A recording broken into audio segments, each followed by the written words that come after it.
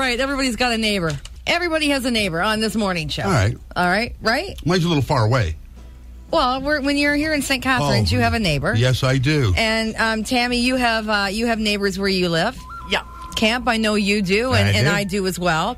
So it's pretty much impossible to avoid having neighbors unless, of course, you've got that piece of property somewhere in the middle of nowhere that there's no neighbors around, like Haji does up north. But there's a lot to be said for neighbors that are good and neighbors that are bad. Okay. Let's start with the bad. So a few people have posted through our texting at 10570, when you have friends over and the neighbor always comes out and peeks into your backyard to see what you're doing. That's kind of a nosy bad neighbor sort of thing, right? What about when you live near maybe a school, a university, or a college, and they monopolize all the street parking, taking 2 spots and making it only usable for 1? That's a bit of a pain in the neck, too, right? Sort of thing. So I guess Female First, that website I love going to, did a survey and asked people to say what are the worst things about having neighbors. Anything come to mind, Haji, off the top of your head? You have to keep all your windows closed. Yeah, why is that? Well, your bathroom window especially. Because where my mother is, the bathroom window is right. The next door neighbors can look out their dining room window and see into the bathroom. Your windows are closed. Well, it does say here your windows are closed, but it's because the loud party's going on next door, not because of a bathroom. Tammy, can you think of anything? I can think of the neighbor whose yard is like Sanford and Son. It's one of the top. Yep. When your neighbors don't take care of their lawn. When your place looks really nice and your neighbors just think that long grass 4 feet tall is an okay thing to have. Or an old bathtub makes a really good garden planter. Oh, that's like the tranny on the front yard. We used to see those rurally. Or a 6-car household in a 2-car driveway. So they're parking on the lawns. Yeah, that's on the list as well, Haji. Taking your parking spot, blocking your driveway, too many cars parked in their driveway or all over their front lawn. Just things that don't look nice in your neighborhood. Also on there, letting their cat use your lawn as a toilet. There you go. That's mine. Yeah.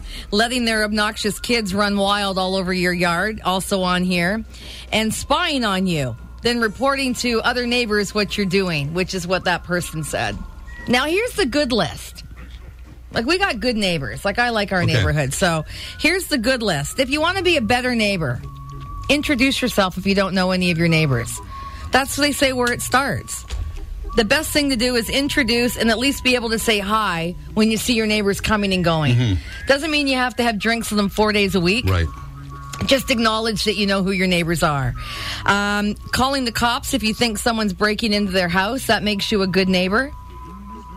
Letting them know if they've left their headlights on or a door open or their trunk open. I've had to do that multiple times. I have. Really? Yeah. With your neighbor? Yeah, with a thunderstorm, 4 windows down. Right.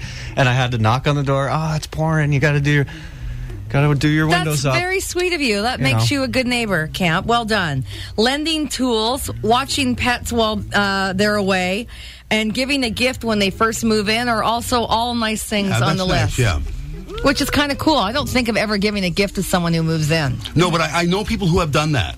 Yeah, I've had it happen to someone in our family, and they loved it. Yeah, it was really They thought neat, what a nice gesture, just something very simple. Or brought over cookies or, you know, a pie or whatever. Welcome to the neighborhood. My neighbor does that every couple weeks. She'll just bring me, like, waffles or something. Well, that's also on the list. Yeah, waffles. Haji's like, waffles? Yeah, I'm just not, like, picking something random. She's brought me waffles. Was served, too? Oh, yeah, the whole bit. Butter, hot, steaming hot.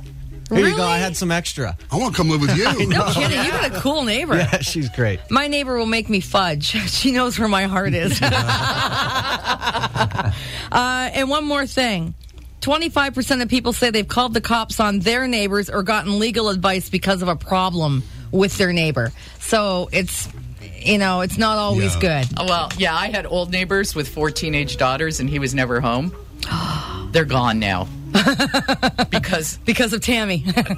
I called the cops all the time. Oh, really? I went out with the cops, too. I mean, and I told them, that's me calling the cops. I just want you to know. But the parties were insane. Yeah. And when they spilled into my backyard, I went, okay, we're done. We're done. Tammy always talks about her neighbors moving. We've had Always. in 8 years on either side of us. We have had a total of 7 neighbors Wow. in 8 years. So that's almost one per year. So if they keep moving, who's the real problem? We ask ourselves that often. Well, what's the common Nobody denominator wants to here? live near us. Apparently not. You got a pool now. You'll be popular. Don't worry.